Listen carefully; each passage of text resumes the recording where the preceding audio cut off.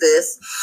You just need to hear a clear decision one way or the other. What will you do? Okay?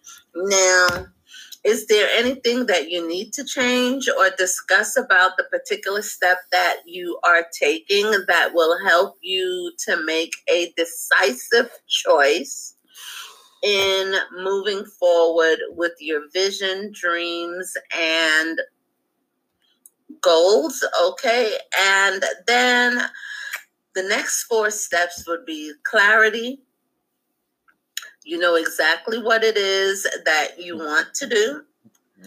Date book would be this step can be scheduled, or this thing can be done within a specific time frame. Commitment. Commitment means I know I will do this. Okay. And deadline is I've set a date for completion. So the progress report guidelines I think that you have to take a look at is to monitor yourself, document your progress and the changes that are occurring and the steps that you are taking to move forward to accomplish what it is that you have set out to do. Okay? And the next thing is asking the one question, and then you have to do it first thing and put it on your appointment book. That's why I say put your calendar is very important, because put it on your calendar, put it on your calendar, put it on your calendar so that you don't run out of time and omit it. If you put it on your calendar,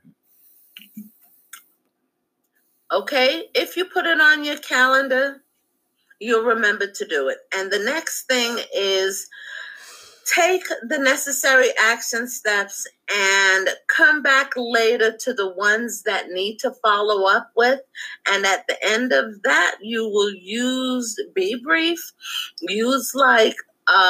take a couple of minutes to sit down and take a look at the big picture, and then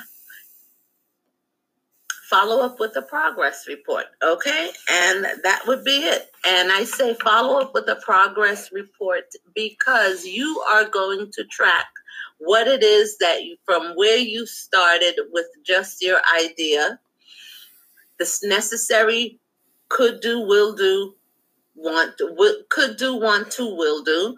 And then you are going to do clarity, a date book, commitment, and deadline, and then take action, okay? And on that note, have a good night, everybody.